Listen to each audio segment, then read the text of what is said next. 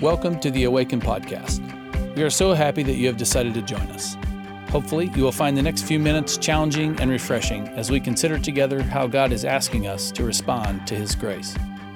If you are listening because you are unable to join us at our physical location, thank you for keeping in step with us, and we will look forward to seeing you in person next Sunday. If you are joining us from outside of Anchorage, then please drop us a line and let us know where you are listening in from. We would love the opportunity to connect with you.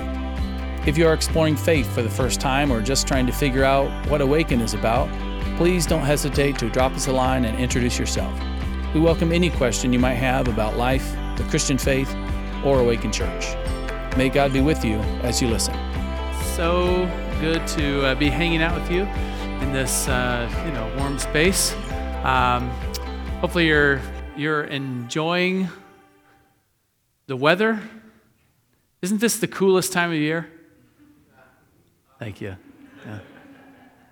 Yeah. Little dad joke for everybody.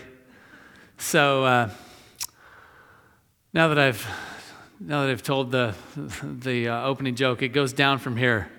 So I apologize, but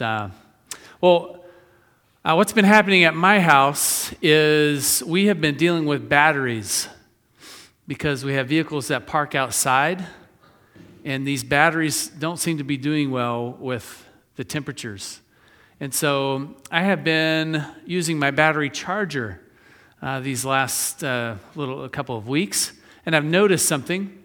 I've noticed that it's good when the needle is moving on my battery charger. Because if it's moving, that means the battery is charging and that a difference is being made. My battery is going from, flat, dead to, now there's life. And so I really like to see the needle moving. What happened this week is that I tried to charge one of our batteries and the needle stopped moving. It was a sad, sad day because that meant the battery was absolutely dead. Not even my very nice charger could bring it back to life. So with that needle that wasn't moving and that dead battery, I got to thinking, maybe sometimes we in our Christian lives get to the point where the needle is no longer moving, where we come, maybe we're even doing the routines of Christianity. Maybe we're going through some of the patterns. Maybe we're doing some of the things that we think we ought to do, but the needle is not moving. We are not being transformed. Nothing seems to be happening in our lives. We are no longer responsive to a recharge. So with that in mind, we're going to take a minute and just pray. There's going to be a little bit of an awkward silence, so instead of you listening to me pray, making sure that I'm saying the right pastoral prayer, I am going to just be silent for a minute and invite you to actually pray and ask God to help you make sure the needle will move this morning. Before we do that, I'm going to give you a sneak preview about what we're talking about so that you know how to pray. In case you didn't have anything to pray about this morning, I'm just going to go ahead and tell you what a great thing to pray for would be. So we are talking this morning about love. We're talking about Christian love where you become willing to lay down your life for the people around you. And so you're going to be challenged hopefully a lot this morning about whether or not you are willing to step into loving action. So before we get started in that, again, I'm just going to give you an opportunity to pray, and then I'll close this here in prayer. So if you bow your heads, and let's take a minute and ask God to help us.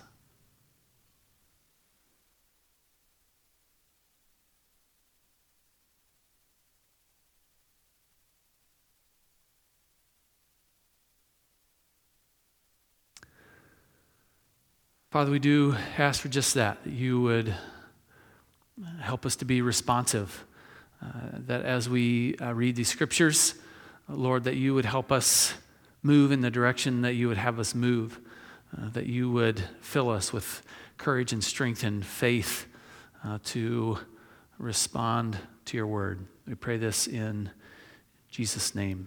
Amen. So I'm going to start by reading you a passage from Acts chapter 2.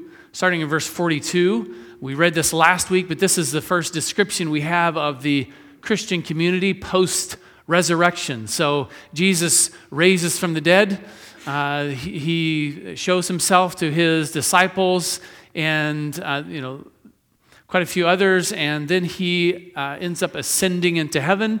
And then we know the story starting in Acts where the Holy Spirit comes at Pentecost and fills the believers.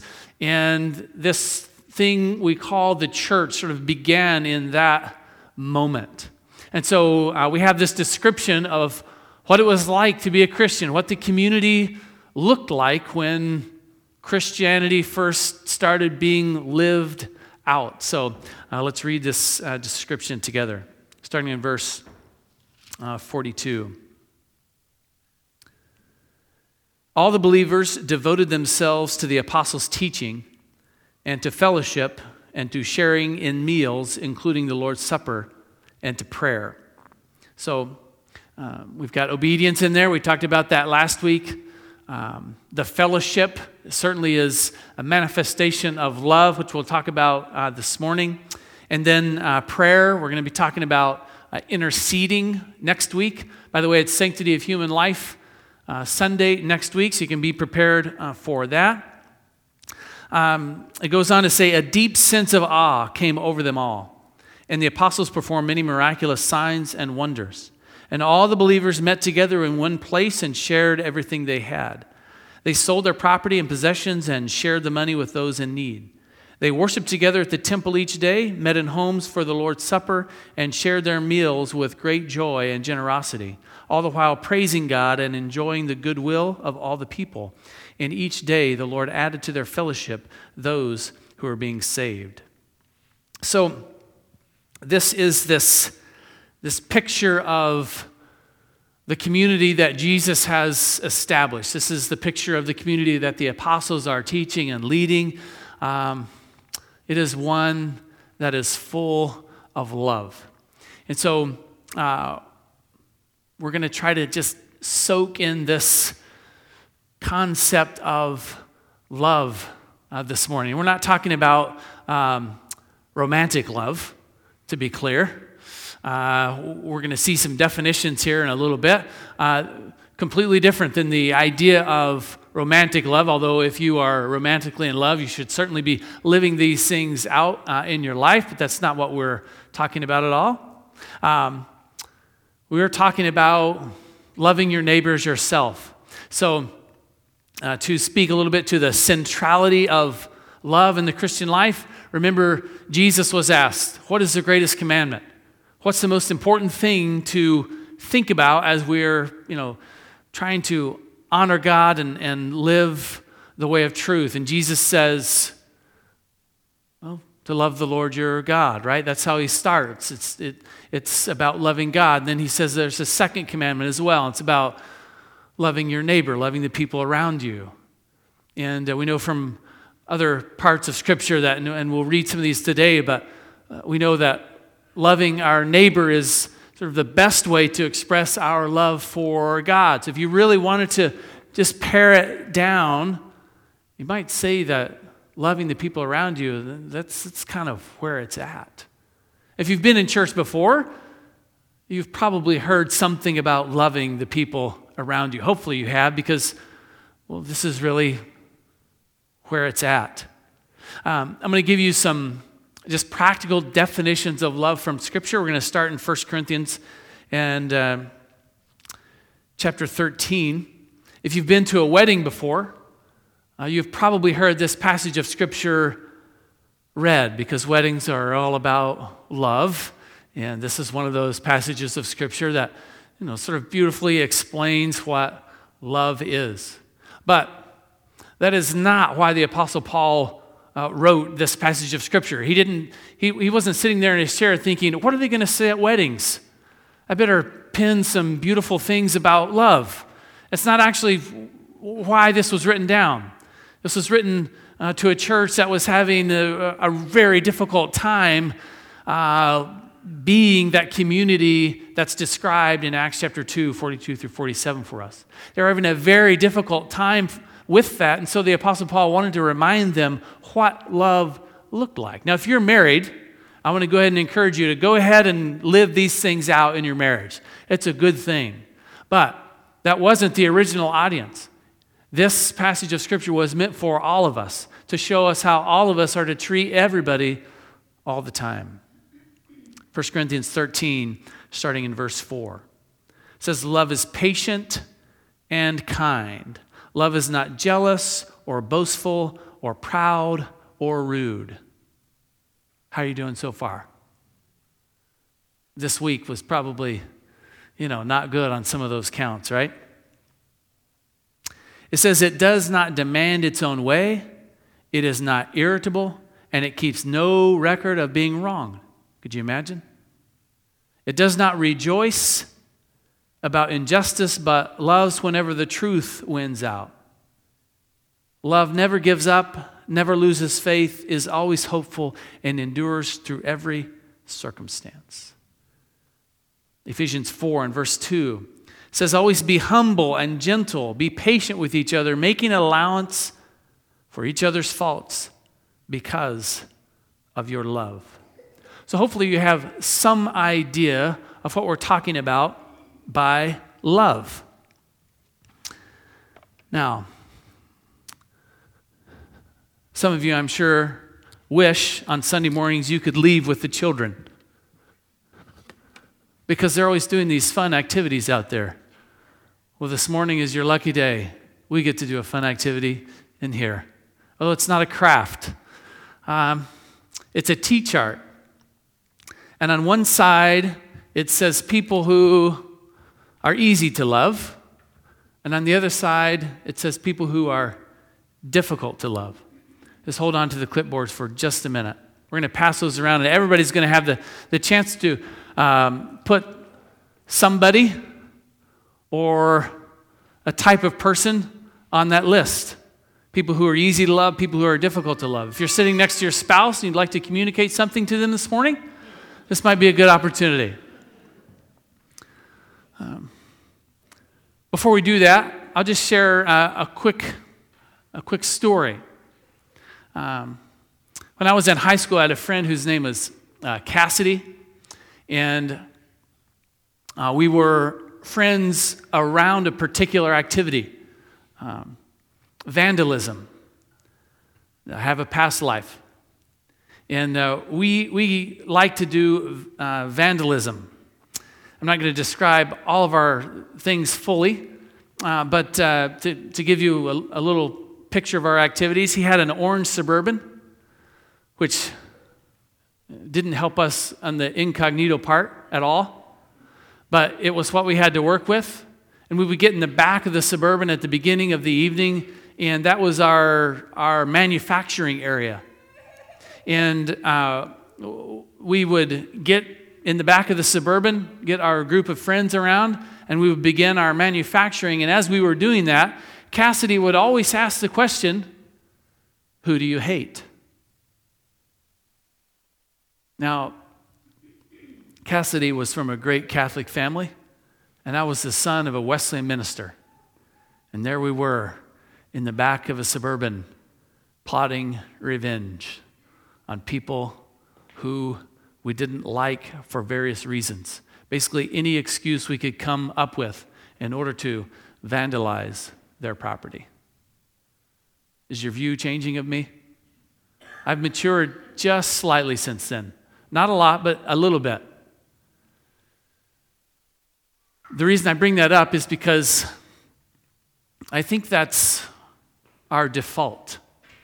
I think that's generally how we operate, unless we have a different understanding of life, unless we've learned to see life in a little bit of a different, actually not a little bit, in a dramatically different way. Maybe we don't do it just like that. Certainly as adults, we've learned to hide things behind a facade. And maybe we've matured a little bit and we do these things differently. But there's a group of people in the world that are very difficult for us to love, wouldn't you say? I mean, some people are easy to love. And you can go ahead and start filling that out and passing that around, and everybody will have their opportunity to think about people who are easy to love, right? There are people around us, and they're easy to love. Sometimes somebody's so easy to love, we marry them.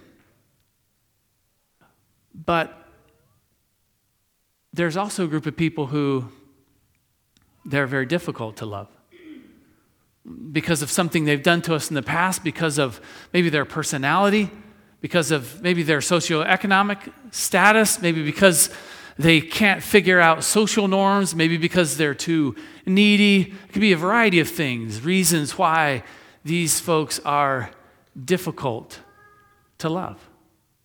And so just go ahead and write them down on the list, or the type of person that they are.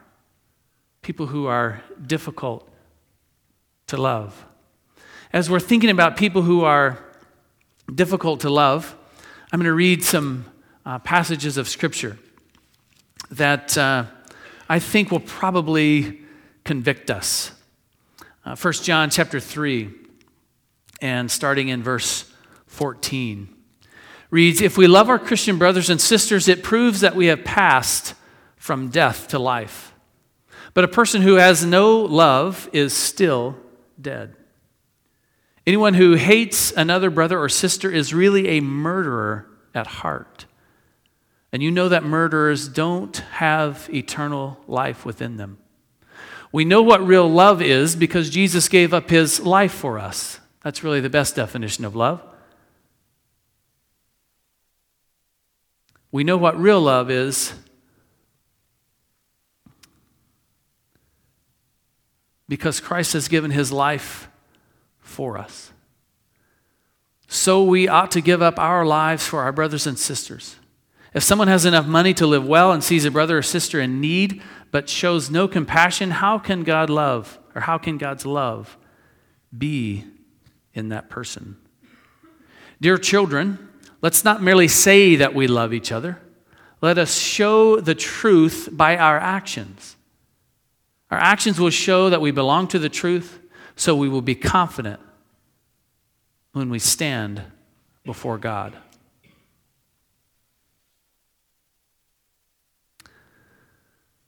God is asking us to make our love real.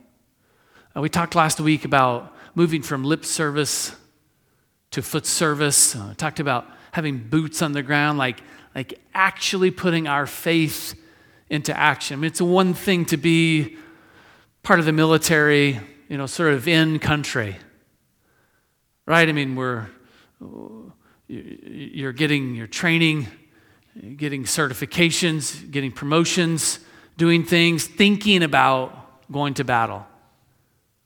Saying that when you go to battle, you will be such and such a soldier. Making all sorts of preparations, feeding the desire of your heart, forming character, all of those things are happening.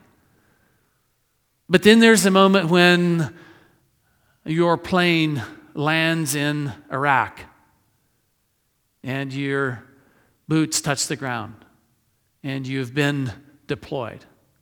Oh, now things are very much different. Now it's not about preparation or saying what you believe. Now it's about action. Now it's about actually being in that risky situation where you're actually going to be brought to a place of sacrifice and servanthood. That's what God is asking us to step into, to deploy our faith. Later in 1 John chapter 4, starting in verse 7, it says, "Dear friends, let us continue to love one another, for love comes from God. Anyone who loves is a child of God and knows God." So there's something about loving action and knowing God. But anyone who does not love does not know God, for God is love. God showed how much he loved us by sending his one and only Son into the world so that we might have eternal life through him. This is real love. Not that we love God, but that he loved us and sent his Son as a sacrifice to take away our sins. Dear friends, since God loved us so much, we surely ought to love each other. No one has ever seen God, but if we love each other, God lives in us and his love is brought to full expression in us. That's talking about experiencing God. This is how we experience God. I mean, I think we all like it when we're in the room and we are worshiping and we are reflecting on who God is. And sometimes there are sensational moments in worship. But the way to experience God, to know God, is to step into loving action. And God has given us his Spirit as proof that we live in him and he in us. Furthermore, we have seen with our own eyes and now testify that the Father sent his Son to be the Savior of the world. All who confess that Jesus is the Son of God have God living in them, and they live in God. We know how much God loves us, and we have put our trust in his love. God is love, and all who live in love live in God, and God lives in them. And as we live in God, our love grows more perfect. Now, there's some good news, because maybe you are sitting there thinking, this isn't going to happen for me. I'm just not that loving of a person. I really like living the way that I live. The good news is that as we step into loving action, as we trust God with our lives, we can grow in love. We can be changed and transformed. We can love in ways tomorrow that we do not love today. So we will not be afraid on the day of judgment, but we can face him with confidence because we live like Jesus here in this world. Such love has no fear because love expels all fear. If we are afraid, it is for fear of punishment, and this shows that we have not fully experienced his perfect love. We love each other because he loved us first. Well, if you have sort of thought, I like this Christianity thing. I think it's true. I mean, as I read and as I observe life, I've come to the conclusion that it's true. And, surprisingly enough, I even like Christian people. I mean, they're generally great people because they're working on being loving, sacrificial servants of others. And so, most of the time, Christians are really fantastic people. I like hanging out with Christians. I think I'm going to do the Christian thing. Except for when it comes to this loving action thing. I'm comfortable believing that things are true, but I'm not comfortable stepping into risky situations that require courage and servant-heartedness. I don't think I'm going to do that piece. I have some very bad news for you. That is not a possibility. I mean, if you want to enter into the kingdom of heaven, that is not a possibility. In other words, this love thing, and whether or not we actually do it, well, it's kind of a big deal. It is the biggest deal. Whether or not we are willing to step into love and see God manifested through our life, to see God fully express himself through our loving action. Well, how's your faith? Well, my faith is good, you might be thinking. I believe the right things. Well, let me ask it in a different way. James chapter 2, 1 through 4. James says, "My dear brothers and sisters, how can you claim to have faith in our glorious Lord Jesus Christ if you favor some people over others? For example, suppose someone comes into your meeting dressed in fancy clothes and expensive jewelry, and another comes in who is poor and dressed in dirty clothes. If you give special attention and a good seat to the rich person, but you say to the poor one, you can stand over there or else sit on the floor. Well, doesn't this discrimination show that your judgments are guided by evil motives? You're probably not like me at all, but I really struggle with favoritism. I tend to want to hang out with people who are easy for me to hang out with. And I tend to favor them. Let me just throw an example out to you and just check your heart on this one. Have you ever looked at somebody who is in a wheelchair and said to yourself, I really want to hang out with that person? You ever thought that? Probably not, I'm guessing. Just because, they could actually be the coolest person in the world, but because they're in a wheelchair, I'm guessing that's probably a drawback that would hold most of us from having this desire to hang out with them. I'm being a little bit transparent here. Maybe you've never thought of that. Maybe you think, that guy's really dark-souled inside. It's possible, actually.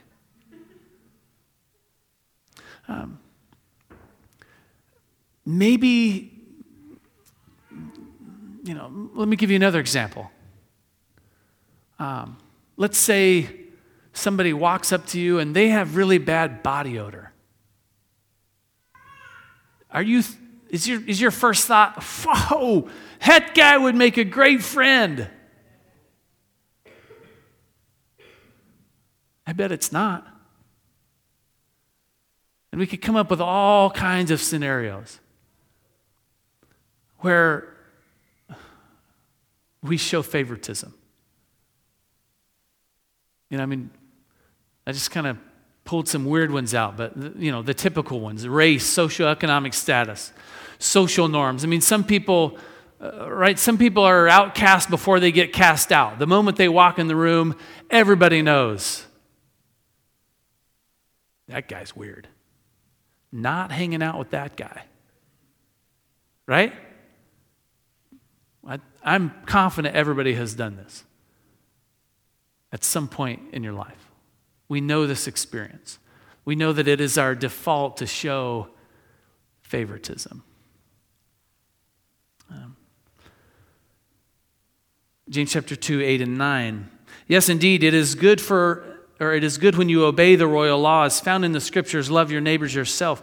But if you favor some people over others, you are committing a sin. You are guilty of breaking the law. Later on in verses 14 and 16, and this is why I asked you how your faith was. It says, what good is it, dear brothers and sisters, if you say you have faith but don't show it by your actions? Can that kind of faith save anyone? Suppose you see a brother or sister who has no food or clothing, and you say goodbye and have a good day, stay warm and eat well, but then you don't give that person any food or clothing. What good does that do?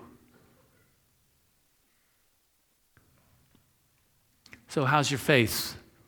Maybe we should evaluate our faith by a different standard. Sometimes when people ask me how my spiritual life is going, the things that I go to is, how have my spiritual disciplines been? Have I been reading my Bible? Have I been, praying? Have I been, doing my spiritual disciplines? And if, I'm getting it like 80% or so, I say, spiritual life is fantastic. But I'm not sure that's how we should be evaluating things. I think it has a lot more to do with how well we are loving the people around us. And I think the evaluation should be based on what is going on in our heart when we are confronted with difficult to love people.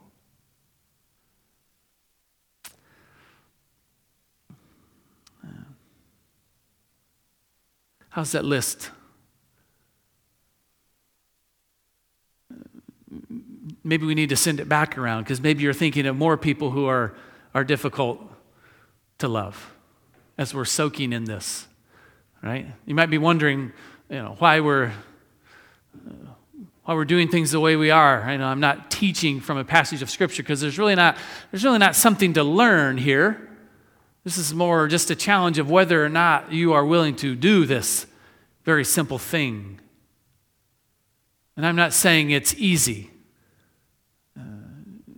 Loving people sometimes is incredibly difficult. I remember, I think I was 24 years of age, I was substitute teaching here in the Anchorage School District. And because I don't have a math degree or an English degree, I wasn't given very many opportunities in regular classrooms. I was often sent to the special education rooms. And I got myself into one situation where I was in charge of a young boy who was in a wheelchair, was pretty much incapable of doing anything on his own. He was pretty much constantly slobbering all over himself. My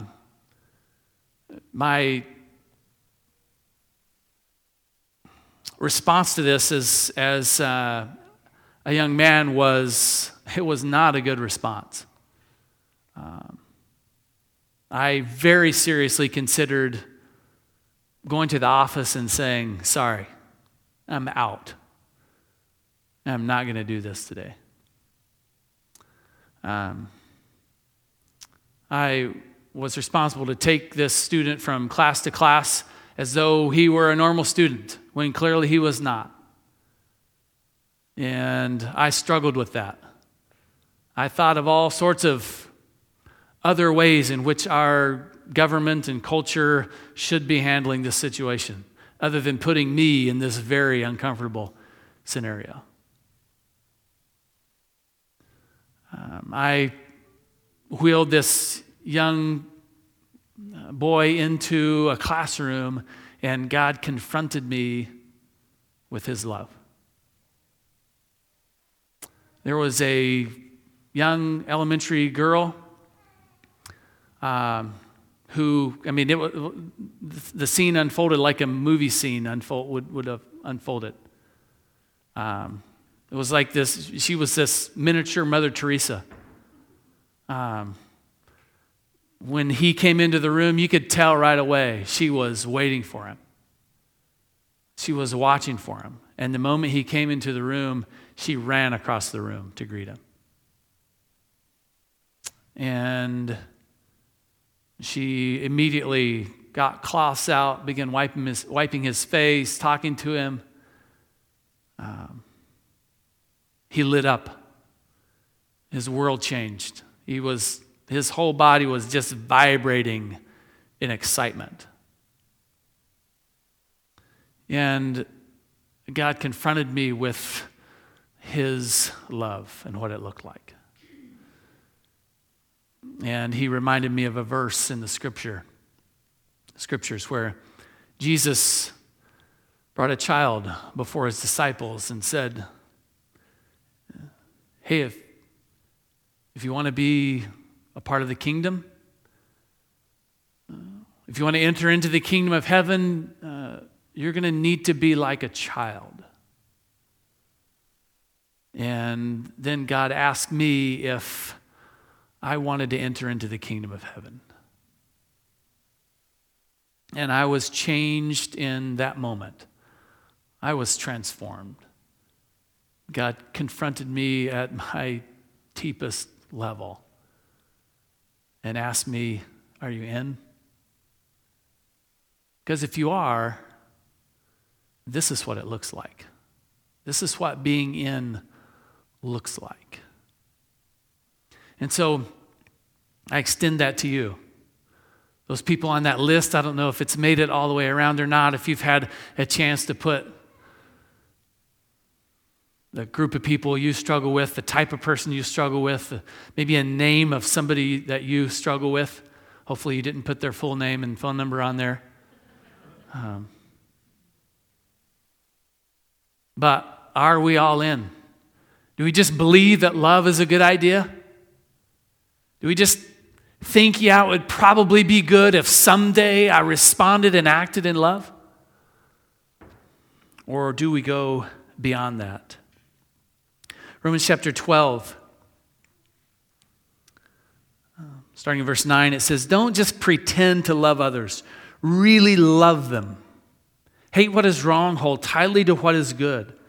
Love each other with genuine affection and take delight in honoring each other. With genuine affection. We're not just pretending anymore. The world pretends. Even outside the church walls, people are nice to other people on the surface. What Christians are being charged to do is to go below the surface, to actually get to the point where you actually love people that are unlovable, people who are difficult to love. 1 Peter 1 and verse 22 says, you were cleansed from your sins when you obeyed the truth, so now you must show sincere love to each other as brothers and sisters. Love each other deeply with all of your heart. The authors of Scripture are trying to use words so that we'll understand we're not talking about surface love. We are talking about the real deal. So when somebody is, socially awkward, they're outside of your normal sphere of friends. Christians are to run to them, to include them, to fall in love with them, to be full of affection and deep love for them. That is what we are called to do.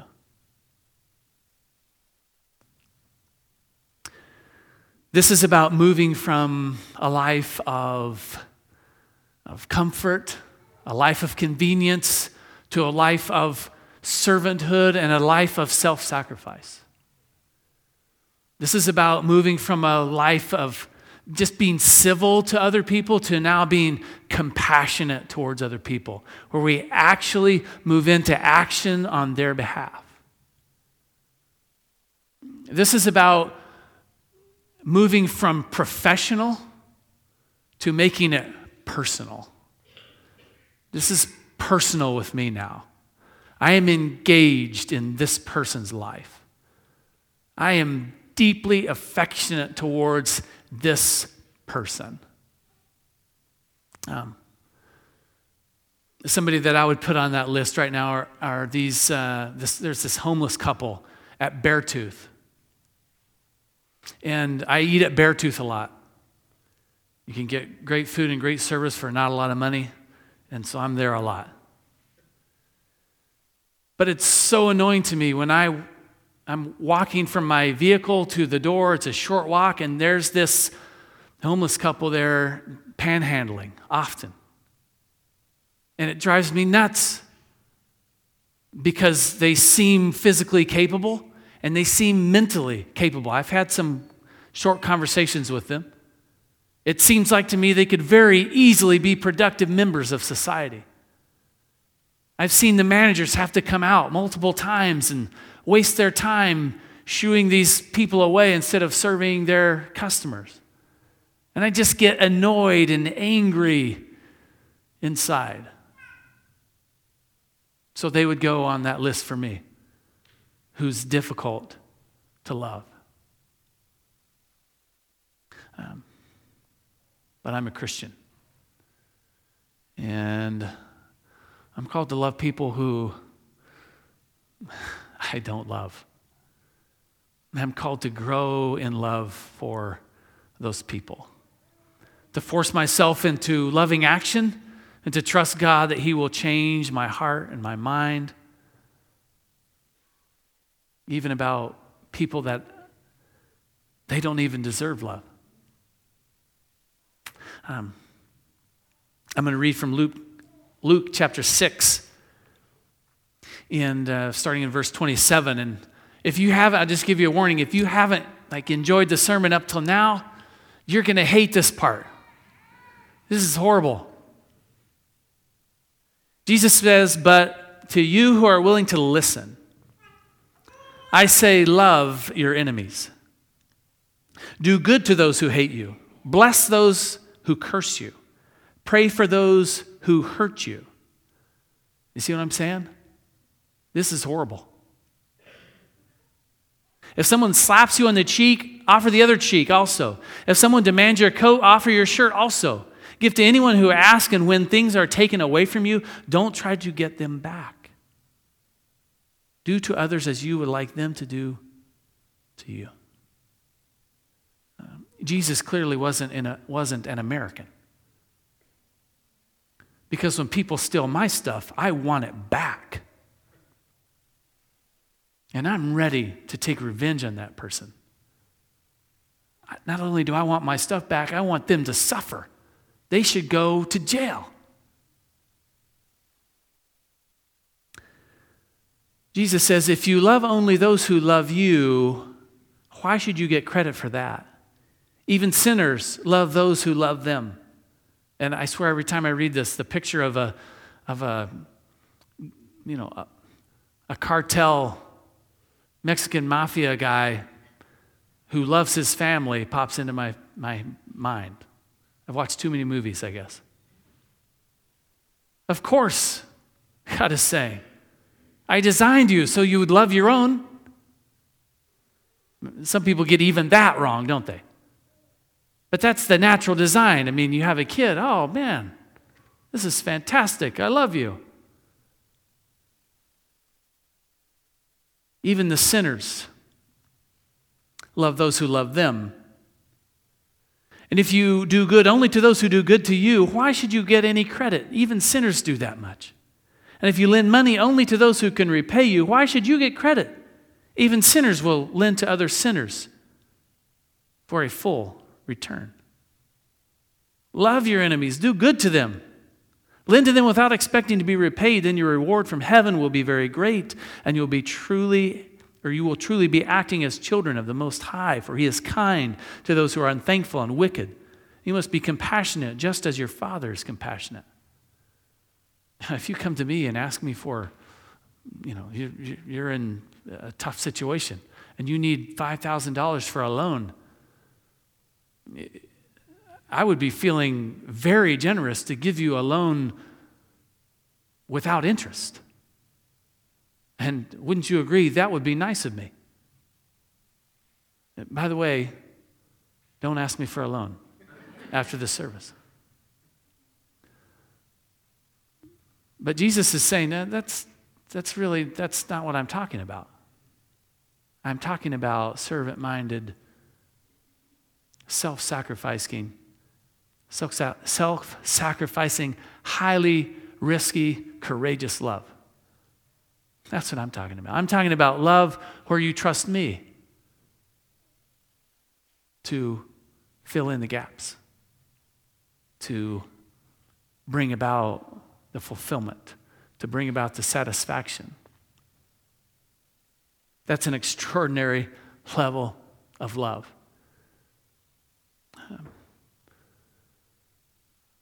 Loving people who we're supposed to love is relatively difficult, right? I mean, think about a marriage relationship. Even if you're not in one, you can imagine. You can walk through this with me, but you have two people who, they've sort of studied each other for a while. They've done things together. They've probably both ran experiments and tests on each other in order to figure out whether or not they can handle being together.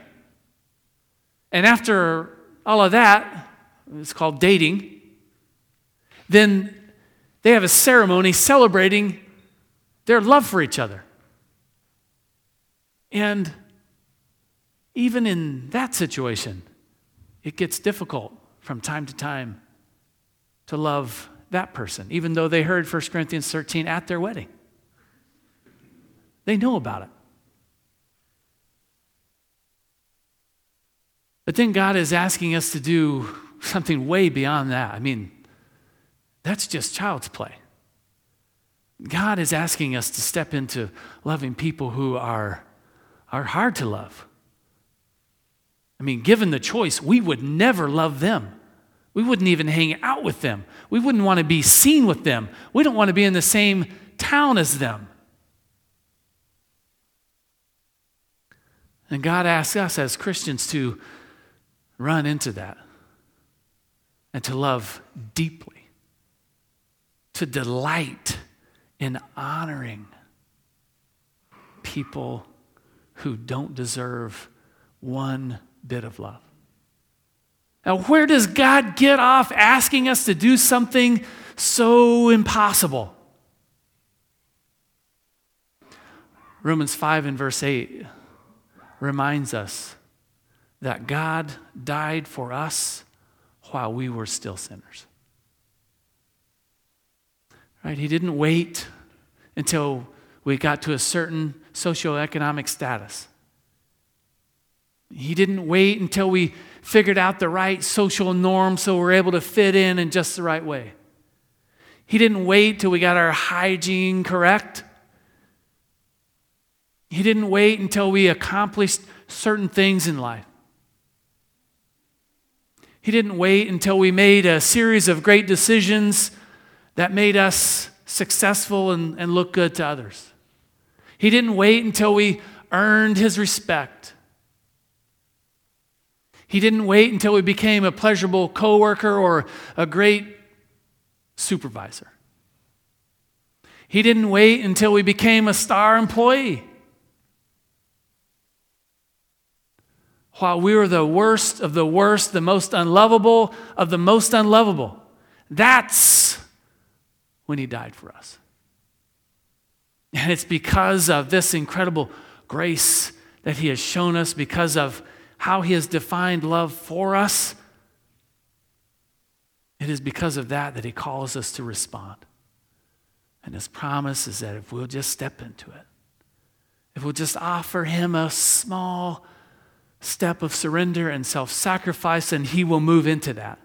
We will know him more. We will experience him. He will motivate us and inspire us to take another step of sacrificial, servant-hearted, risky, courageous love. So, those people on the list, I don't know what you wrote down. I told you what I would write down. Well, we have our challenges before us now, don't we? I remember being confronted shortly after 9/11. I played basketball at the YMCA in the mornings, and there was a guy there. His name was Little. His nickname was Little. And he was a Muslim guy and was always promoting Islam and trashing Christianity in conversations at morning basketball. And he continued to do this after 9/11. And I found it very, very difficult not to find ways to abuse him. I was bigger than him in the basketball court. And there are things you can do. There are ways that you can hurt people.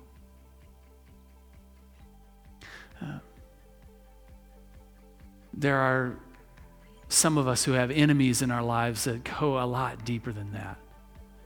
It's a lot more personal than that. And so God's challenge for us is to love them, to pray for them, to seek the best for them. And in the process, our heart, our minds, our lives will be transformed. Because it is in loving the unlovable, it is in loving our enemies. Oh, that is where we meet God. That is where we experience him. And there is nothing at all that is better than that. Let's pray. Father, we ask that you would mold our hearts and our minds according to your truth. Lord, that you would give us the courage to step out in love, to taste and see that you are good, to make this step of obedience, to love the people around us that are so difficult to love. We pray this in Jesus' name. Amen. If you guys would please stand. from Jude. Now to him who is able to keep you from stumbling and to present you blameless before the presence of his glory with great joy, to the only God, our Savior, through Jesus Christ our Lord, be glory, majesty, dominion, and authority before all time and now and forevermore.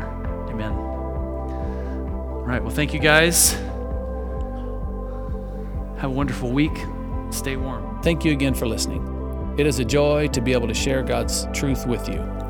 Hopefully you found this teaching helpful to your understanding of what it looks like to be a follower of Jesus in today's world, and hopefully you are inspired to take a further step of faith. Please let us know how we can be praying for you as you continue your journey. If you live in the Anchorage area, you are welcome to join us any Sunday. And we have an Awaken 101 event every 6 weeks, and this is also a great way to find out more about our church. Please sign up for that event by going to the events tab at our website, awakenalaska.com, and looking for Awaken 101. Feel free to share this podcast with your friends, and we will see you next week.